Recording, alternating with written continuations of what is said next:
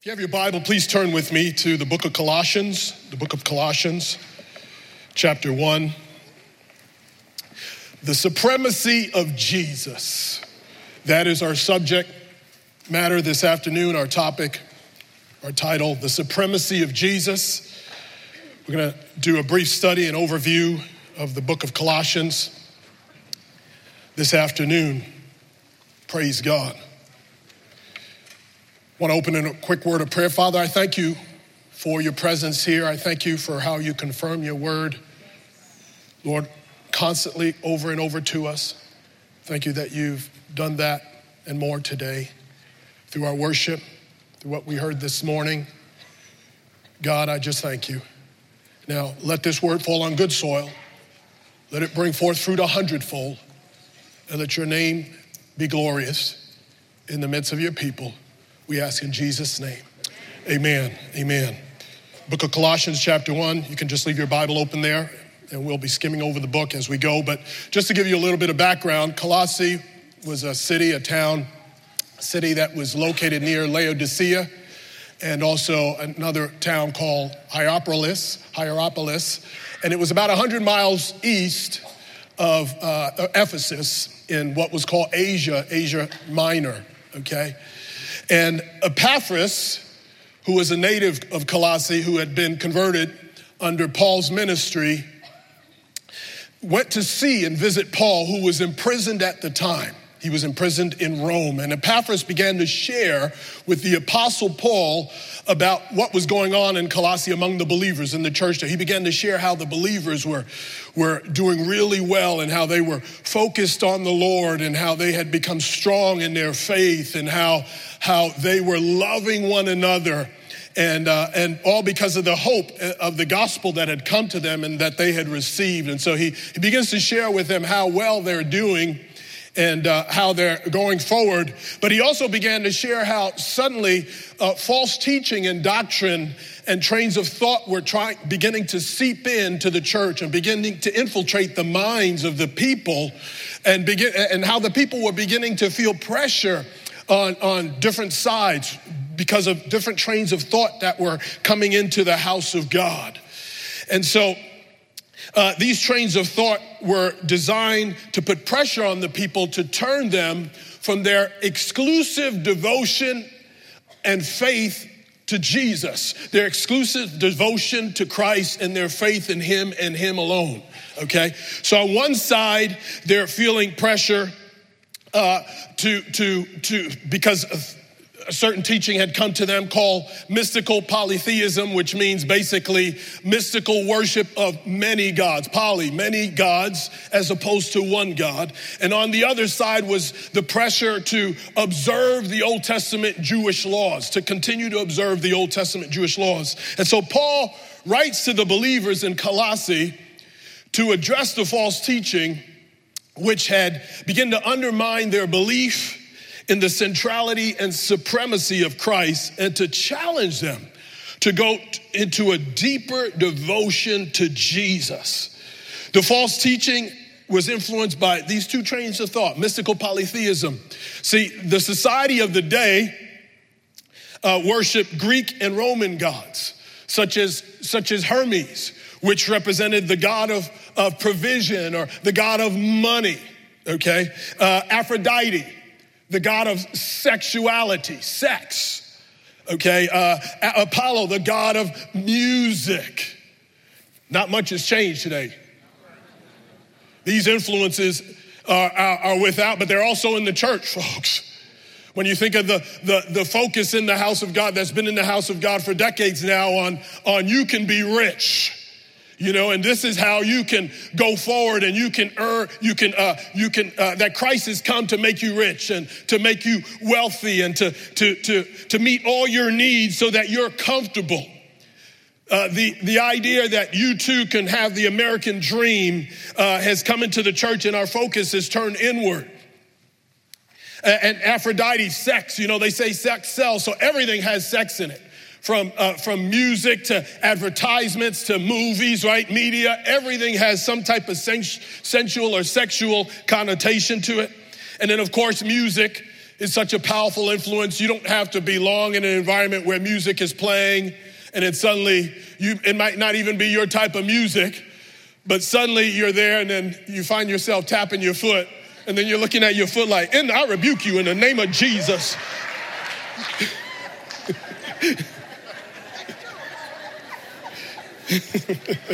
Right? You could be in a pizzeria or in the mall or anywhere, right? And then suddenly it's such a powerful influence and that stuff gets in your spirit, right? But even in the house of God, I thank God for the worship, the pure worship that goes in this house, goes forth in this house. Do you appreciate the music ministry? Do you appreciate the band and the choir, Greg Thomas and his leadership? But folks, there's so much Christian music out there today where the focus is on the senses and what we can get from God, and that's it. Focus on sensory things, if you will, and no focus on Christ at all. And it's real shallow and it's empty worship. And so this was what they worshiped in that day, and the influence that came from the society of the day, which much hasn't changed today. And so many of those who were coming to Christ were basically tempted to just add Jesus to the mix. Just add Jesus to their current lifestyles.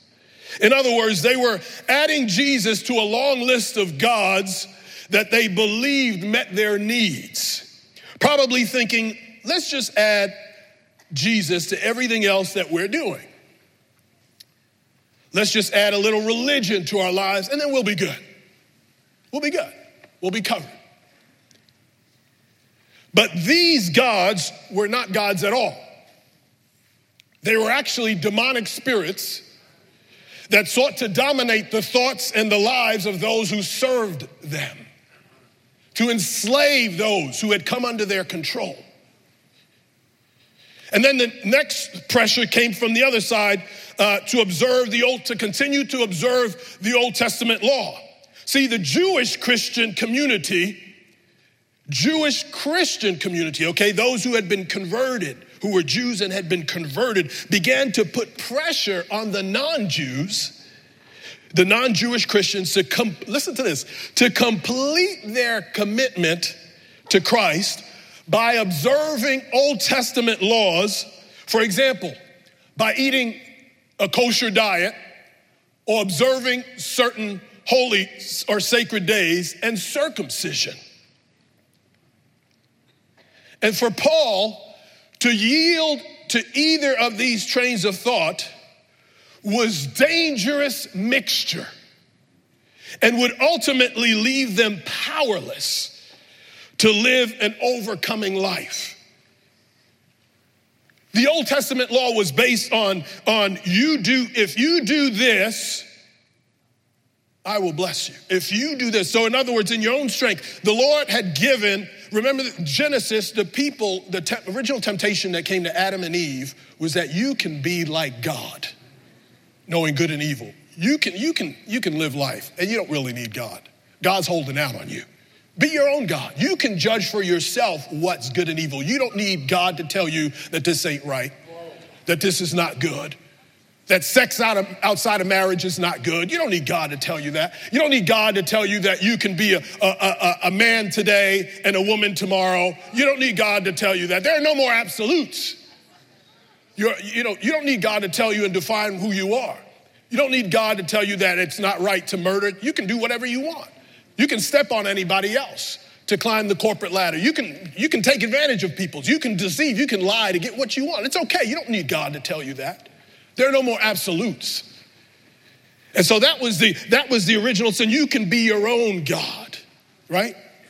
Judging for yourself what is good and evil. So what God did in the Old Testament was he gave them 600 laws. He gave them 600 laws to say, okay, if you're God, then obey these laws. If you are God, then you'll be perfect. You'll never make a mistake and you'll obey these laws. But if you fail in one area, you failed in them all. You're not God. And so the Old Testament law was designed to show us that we are not God and that we actually are sinners and need a Savior. So now that the Savior has come, folks, He has completed everything. He finished all the work on the cross. Are you with me? So we stand complete in Christ. And so we're no longer under the Old Testament laws trying to obey a bunch of rules and regulations to be accepted by God. We are already accepted in the beloved. We are already children of the living God. I don't have to prove my love to God. I don't have to earn his favor. I'm already under his favor. Are you with me this afternoon? And folks, sometimes, yet though, we live as if I make a mistake today, or if I had a rough day, or if I didn't do my devotions today, or if maybe I said something or didn't do something right, yeah, we're to repent. Make no mistake about it. We're to turn, right? We don't want to live in sin. We can't live in sin if the Holy Spirit lives in us. He won't let us do that. But that doesn't mean I can't come to God and lift my hands, folks, to God. Once I've repented and I've turned, I've been convicted, I've been convinced that this is wrong and I repent, I don't have to come moping into the house of God. I can come boldly to his throne of grace. Listen, why am I going to shy away from the only one who can help me walk in victory? Why would he reject me at the moment I need him the most? Folks, that's the moment when I should come into his presence. So he can empower me to continue to walk, to rise up, right? A righteous man may fall 7 times, but what does he do?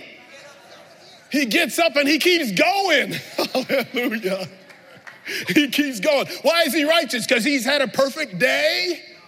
No, because he's been given the righteousness of God and he's been imputed the righteousness of God. In other words, right standing with God because of the finished work of Christ and his faith in that finished work. Amen? So, for Paul to yield to either of these two trains of thought was dangerous mixture, and it would ultimately leave them powerless to living an overcoming life. And it was very similar to the mixture found actually in cults today, folks. A lot of cults have mixed. There's a little bit of Jesus, but then a little bit of something else, right? And Paul considered this mindset of failure.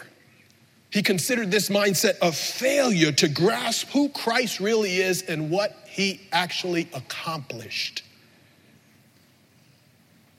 And so Paul writes this letter to the Colossae church, and he begins the letter with the greeting. And then he goes on to give thanks for the believers' faith and love and hope.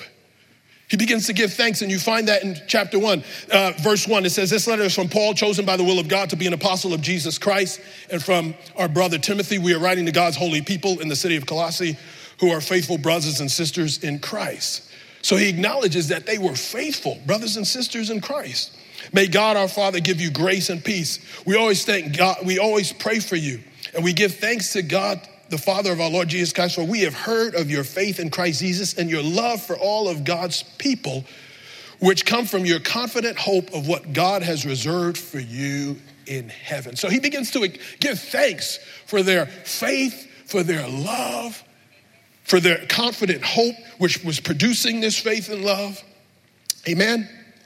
And then he begins to express what his prayer was for this Colossae church, which was that they would keep growing spiritually, that they would keep going forward in their walk with Christ, that they would not turn to the left or to the right, that they would not be distracted from simple devotion to Christ, that their eyes would be on Jesus and him alone. Hallelujah. And so in the process in order to help them advance spiritually, to facilitate their advancement spiritually, Paul, under the inspiration of the Holy Spirit, begins to teach them and give them what's called sound doctrine. Sound doctrine. And so we'll begin with point number 1. He begins to speak to them about the supremacy and absolute preeminence of Jesus. The supremacy and absolute preeminence of Jesus. Point number 1. And under point number 1, we have our first bullet point, which is basically that Jesus is God. Jesus is God. He begins to prove to them the supremacy and absolute preeminence of Jesus. Jesus is God. Colossians chapter 1, verse 15 through 17. He begins to say this. He says, Christ is the visible image of the invisible God. He existed before anything was created and is supreme over all. Somebody say all. All creation. For through him, God created everything in the heavenly realms and on earth. He made all the things we can see and all the things we can't see, such as thrones, kingdom, rulers, authorities in the unseen world. Everything was created through him and for him. For he existed before anything else, and he holds all creation together. Jesus is God. Christ is God incarnate. He is God made flesh, and he is the Lord of all creation. He is the visible image of the invisible God. If you want to know what God the Father is, Jesus said, when you've seen me, you've seen the Father. Hallelujah. He is eternal. He is omnipotent. And that he has no equal. He has no rival. He is equal with the Father. Colossians chapter 2, verse 9 says this, for in Christ lives all the fullness of God in a human body. He is the head over every ruler and authority. He is the head over your landlord. He is the head over your boss. Hallelujah. He is the head over your parents. If you're a young person today and your parents are giving you grief because you're trying to walk with Christ. Folks, I was the first one saved in my household. My parents, before I came to Christ, they were like, you are nuts. You've lost your mind. What are you, in a cult? Yet before, I was getting high, drinking, partying, coming home at all kind of wee hours of the night. And I was okay to them. But I really wasn't. I was a rebel, miserable in sin, fighting with my dad constantly. But then over time, they began to see the difference. And then one day, the Lord gave me the privilege, in one day, after praying for them for 14 years, to win them both to Christ. Hallelujah. He is the head over every ruler and authority. Proverbs 21:1 says, the king's heart is in the hands of the Lord like channels of water. He directs it wherever he wants. Praise God. And therefore, he requires first place in our thoughts and activities. To acknowledge Jesus, folks, to acknowledge Jesus as Christ as supreme, because he is supreme, our lives must be Christ-centered. And like one author said, to recognize him as God means to make our relationship with him and his interests our top priority. Let me say that again. Because Christ is supreme, because he is in control of all things, and our lives are in his hands, our lives must be Christ-centered. And to recognize him as God means to make our relationship with him and his interests our top priority. Secondly, second subpoint under the supremacy and preeminence of Jesus. Jesus is the head of the church. Jesus is the head of the church. Colossians 1:18 says this, Christ is also the head of the church, which is his body. He is the beginning, supreme over all who rise from the dead. So he is the first in everything. Folks, he is the head of the church, meaning those who truly trust in him. Those who truly trust in him. He is the founder and leader of all his believers. And therefore, he requires first place in our thoughts and activities. And to acknowledge Jesus as our head means that he is allowed to lead us in all that we do and think. He is allowed to lead us in all that we do or think. Folks, he is either Lord of all or he's not Lord at all.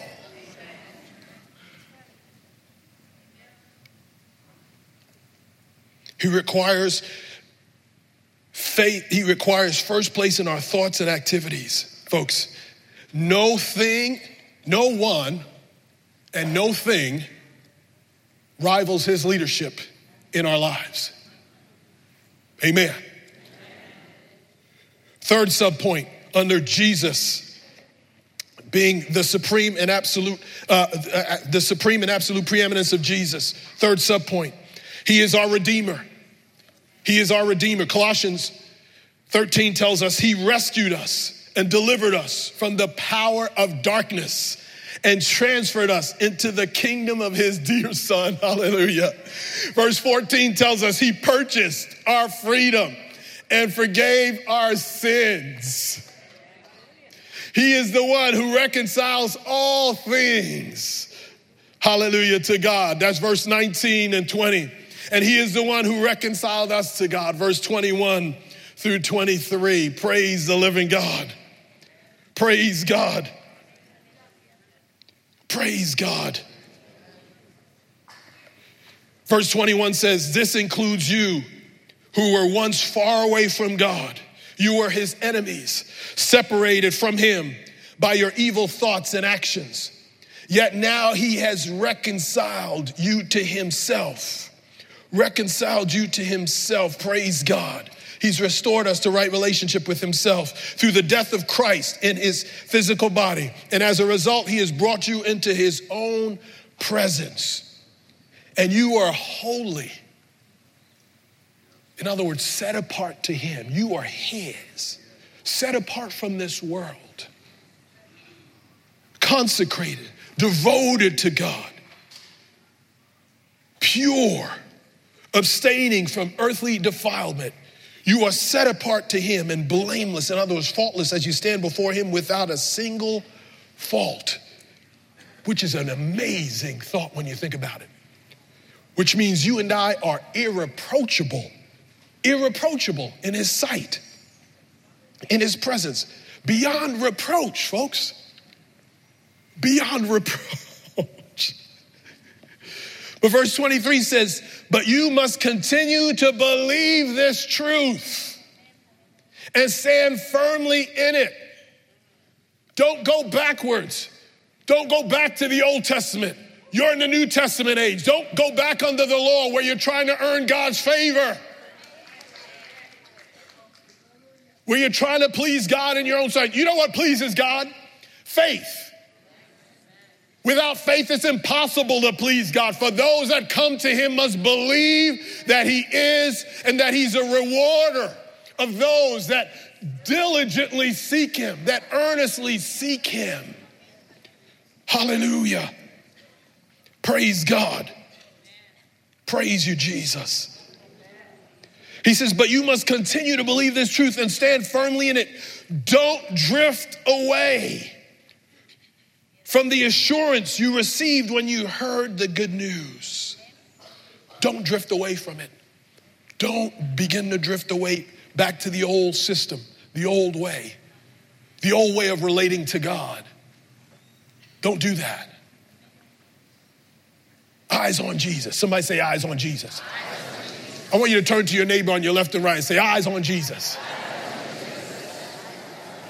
Eyes on Jesus. Hallelujah. Hallelujah. Praise God. Fourth subpoint. We are united with him. Colossians 2:10 tells us that we are united with him. Praise God.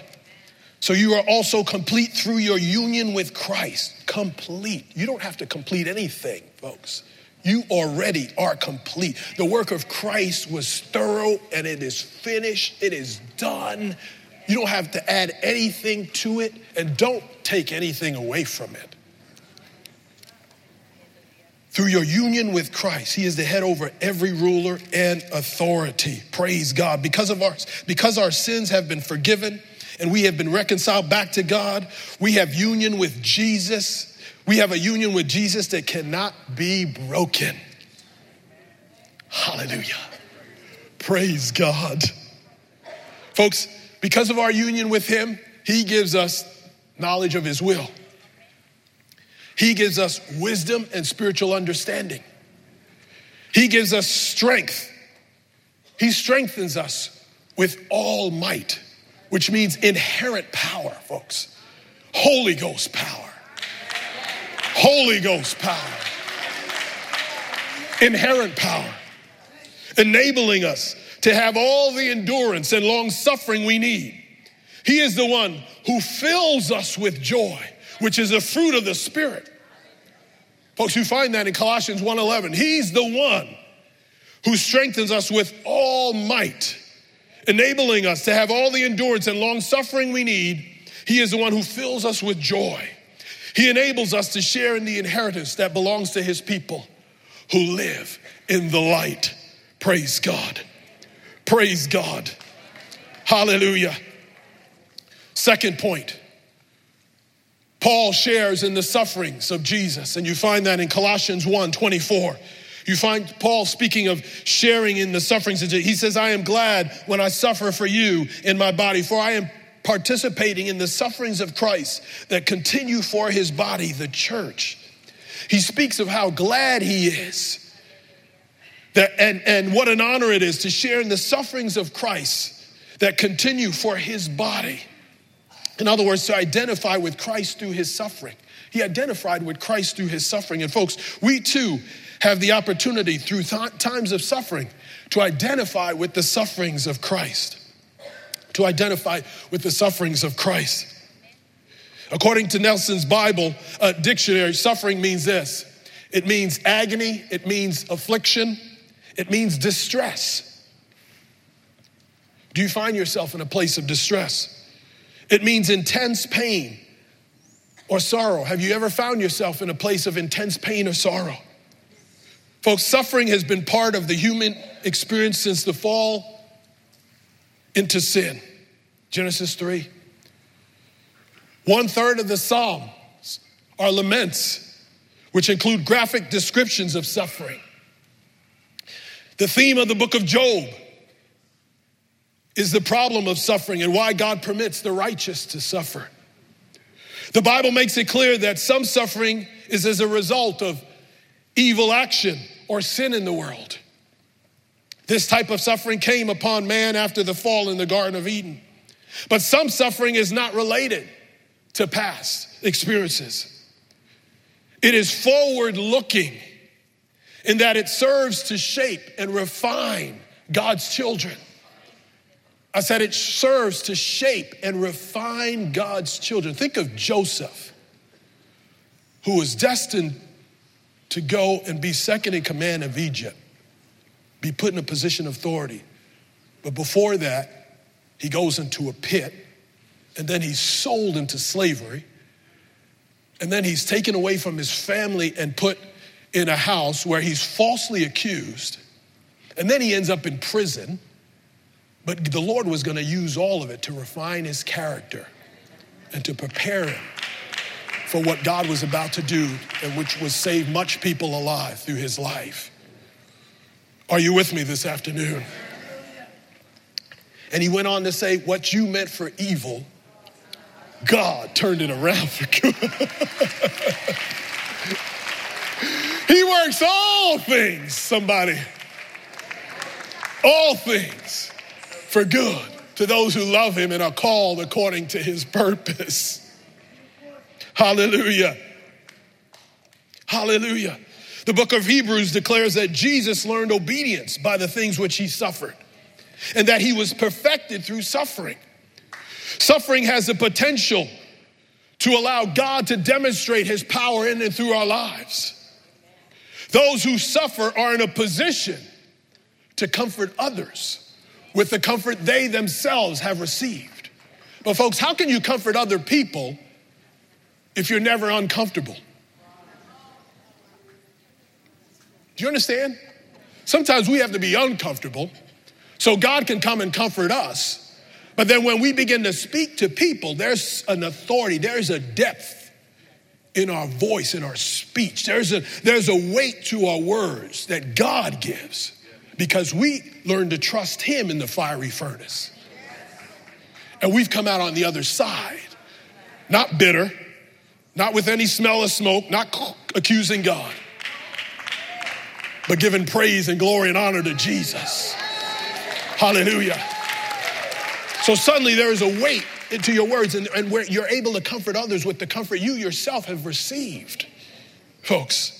So we are in a position to comfort others. Suffering also helps believers identify with Christ, which we talked about. Praise God. Amen. And there's another type of suffering which Paul talks about here, which is enduring for the sake of others, which is what he was talking about here. And then he goes on to speak about the pressure that came upon them to turn away. And this is my third point. He speaks of the pressure to turn away. And he speaks of that in Colossians 2, verse 6 through 23. Colossians 2, verse 6 through 23, he begins to talk about that here. He says, now, just as you accepted Christ Jesus as your Lord, you must continue to follow him. Verse 7, let your roots go down deep, go down into him, and let your lives be built on him. We're going to read this very fast, so stay with me. Then your faith will grow strong in the truth you were taught, and you will overflow with thankfulness. Don't let anyone capture you through empty philosophies and high-sounding nonsense that come from human thinking and the spiritual powers of this world, demonic powers and human reasoning and thoughts, rather than from Christ. For in Christ lives all the fullness of God in a human body. And so you are also complete through your union with Christ, who is the head over every ruler and authority. He said, when you came to Christ, you were circumcised, not by a physical procedure. See, the Judaizers were putting pressure on them to be physically circumcised. But he says, no, you got a better circumcision now. Hallelujah. He says, you don't need that. He said, Christ performed a spiritual circumcision, cutting away your sinful nature. In other words, giving you victory over the flesh. For you were buried with Christ when you were baptized, and with him you were raised to new life because you trusted the mighty power of God who raised Christ from the dead. He says, you were dead because of your sins and because of your sinful nature was not yet cut away. Then God made you alive with Christ. He forgave all your sins. He canceled the record of charges against us and took it away by nailing it to the cross. In this way, he disarmed the spiritual rulers and authorities so they can't condemn you anymore. Hallelujah. He shamed them publicly by his victory over them on the cross. So you don't let anyone condemn you for what you eat or drink, or for not celebrating certain holy days or new moon ceremonies or Sabbaths. For these rules are only shadows of the reality which was to come. All these things were pointing to Christ who was to come. He says to them, and Christ himself is that reality. Don't let anyone condemn you by insisting on pious self-denial or the worship of angels, saying they have had visions about these things. Their sinful minds have made them proud, and they are not connected to Christ, the head of the body. For he holds the whole body together with its joints and ligaments, and it grows as God nourishes it. You have died with Christ, and he has set you free from the spiritual powers of this world. So why do you keep on following the rules of the world, such as don't handle, don't taste, don't touch? Such rules are mere human teachings about the things that deteriorate as we use them. These rules may seem wise because they require strong devotion, pious self-denial, severe bodily discipline, but they provide no help in conquering a person's evil desires. When you and I are trying to live for God in our own strength, folks, there is no power. You and I have to come to the end of ourselves, and when we throw up our hands and we begin to glory in our infirmities, then the power of God can now rest upon us. For in our weakness, his strength is made perfect. In our weakness, his strength is made perfect. Are you with me this afternoon? Hallelujah. Folks, we all have issues. We all have battles and struggles. We all have trials, challenges that we must face. There are times when we must deal with difficult things, battles without, battles within. There are things that we must suffer in this life. I want to ask you this afternoon, what are you facing even now? What is going on in your life? Even now, even today, as we speak. For the believers back then, it was the pressure to conform to the society around them and to focus on money, sex, music, etc. Or to embrace other truths, philosophies and religions. You hear that today, your truth. What's your truth? Your truth may not be what my truth is, right? You hear people saying that today? Other philosophies and religions. What are you struggling with? What challenges are you facing? Is there anything in your life that you're maybe putting too much emphasis on, you're beginning to focus on other than Christ? Peter said, where are we going to go, Lord? You alone have the words of eternal life. Where are we going to go, Jesus? Don't drift away, folks, from your confidence in Christ. The work has been done. The work has been done. Hallelujah. The psalmist put it this way. He said, you guide me with your counsel. You lead me to a glorious destiny. Whom have I in heaven but you? He says, I desire you more than anything on earth. My health may fail, my spirit may grow weak, but God remains the strength of my heart, and he is my portion forever. My portion forever. Hallelujah. Lastly, Paul begins to speak about the new life of the believer. The new life of the believer. In Colossians chapter 3 and 4. Colossians chapter 3, he says, when Christ is your life, this is subpoint. He says, when Christ is your life, first subpoint under the new life of the believer.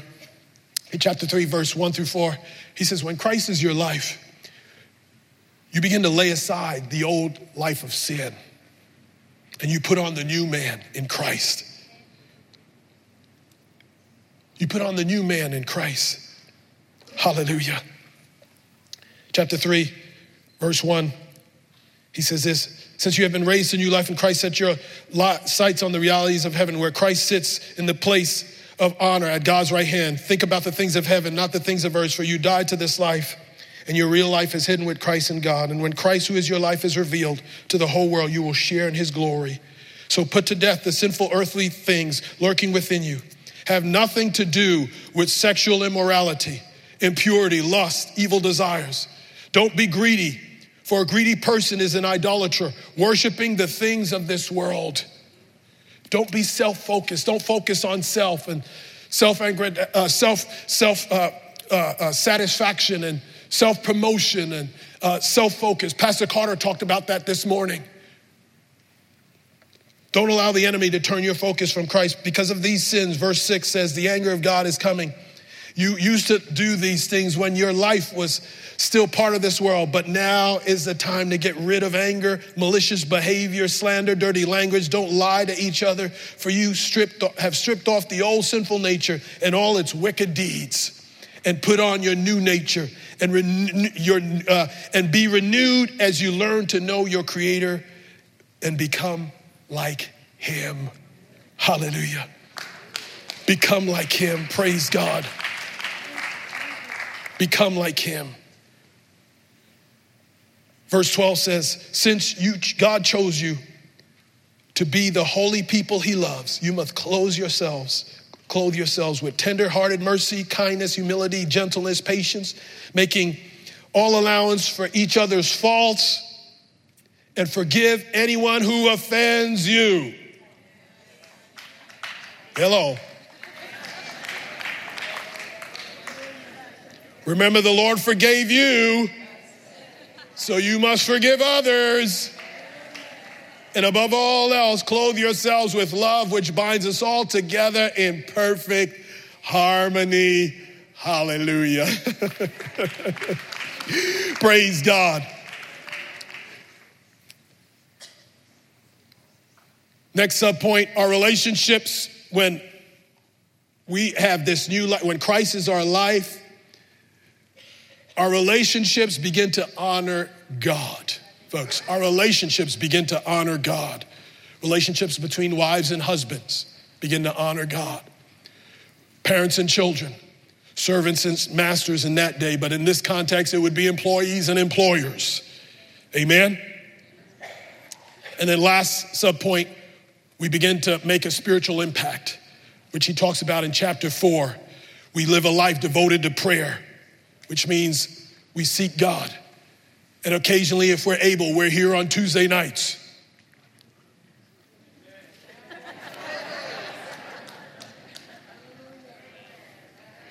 We're here on Tuesday nights. That was weak. We're here on Tuesday nights. Or we stream it.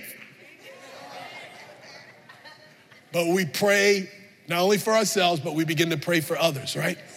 And as a result, we have a spiritual impact. We make a difference. We have spiritual influence. But not only that, we begin to live wisely towards those that are outside the kingdom. And then our speech is seasoned with grace. Suddenly our speech changes and it's seasoned with grace. Amen? Praise God. Folks, Jesus is supreme over all things. You don't need anything else. All you and I need is Jesus. So trust him today. Embrace him today. Look to him and live. Look to him and live. Look to him and live. Folks, I'm done.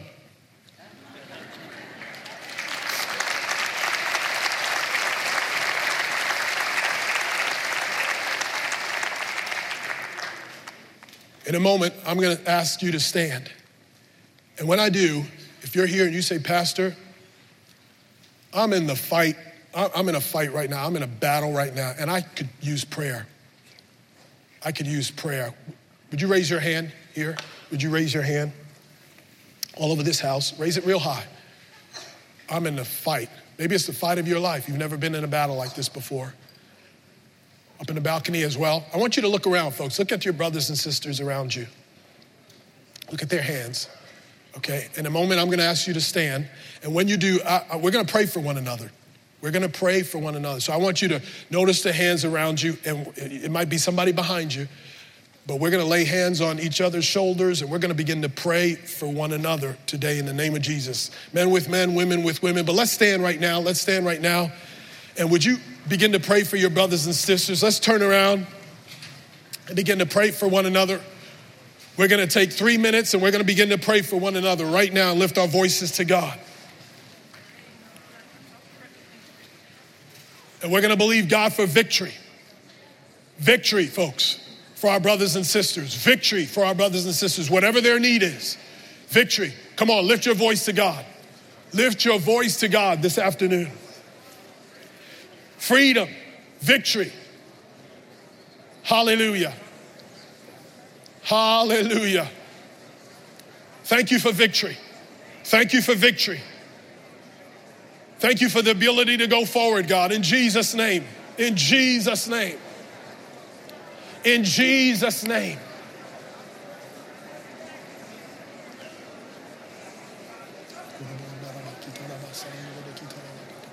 Father, I thank you for victory for my brothers and sisters here in the house. I thank you for victory for those who are streaming live over the internet, those who will watch this in the days to come over our webcast, Lord, online. I pray that you'll strengthen them with might in the inner man. God, in Jesus' name, I pray for the ability to see, Lord, a path before them.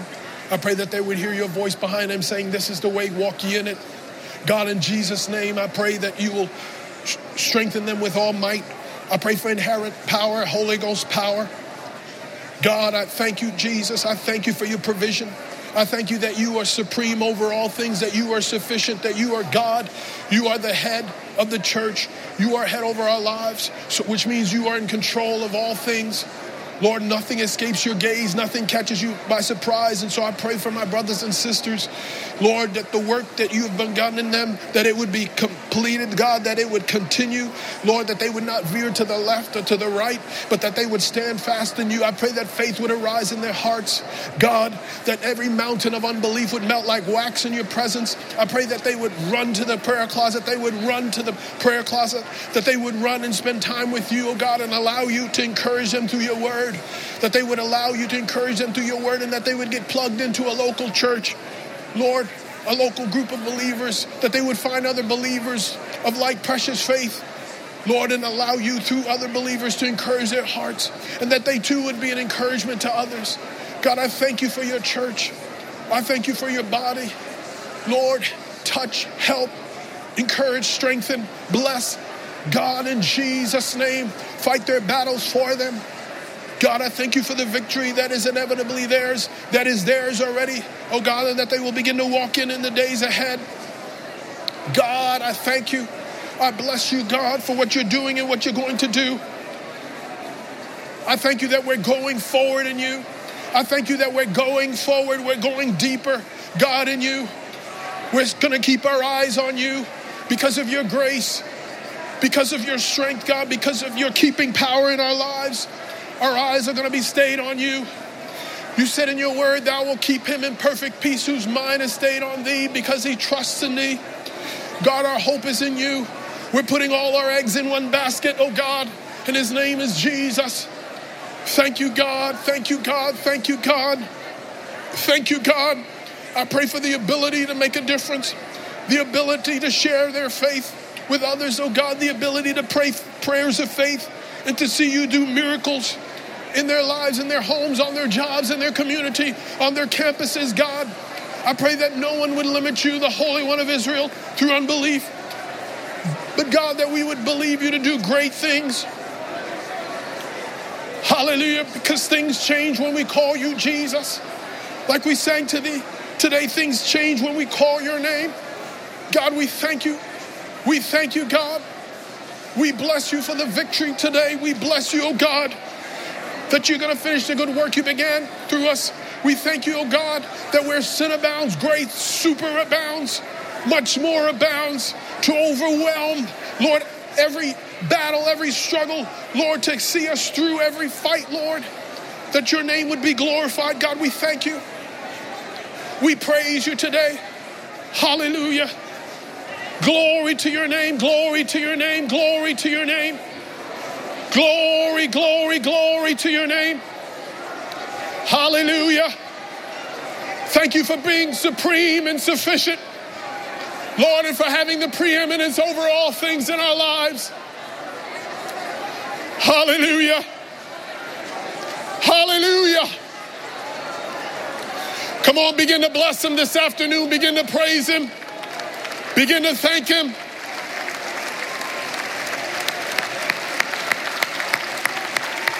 God, we thank you, thank you, thank you. Thank you for the victory, Lord. Thank you for healing. Thank you for vision for the future. Thank you for hope. Thank you for faith. Thank you for love. Thank you for a fresh touch, a fresh anointing. Thank you for victory. In Jesus' name. And all God's people said, amen, amen, amen. Folks, we got Jesus. So everything's going to be not just all right, everything is going to be great, folks.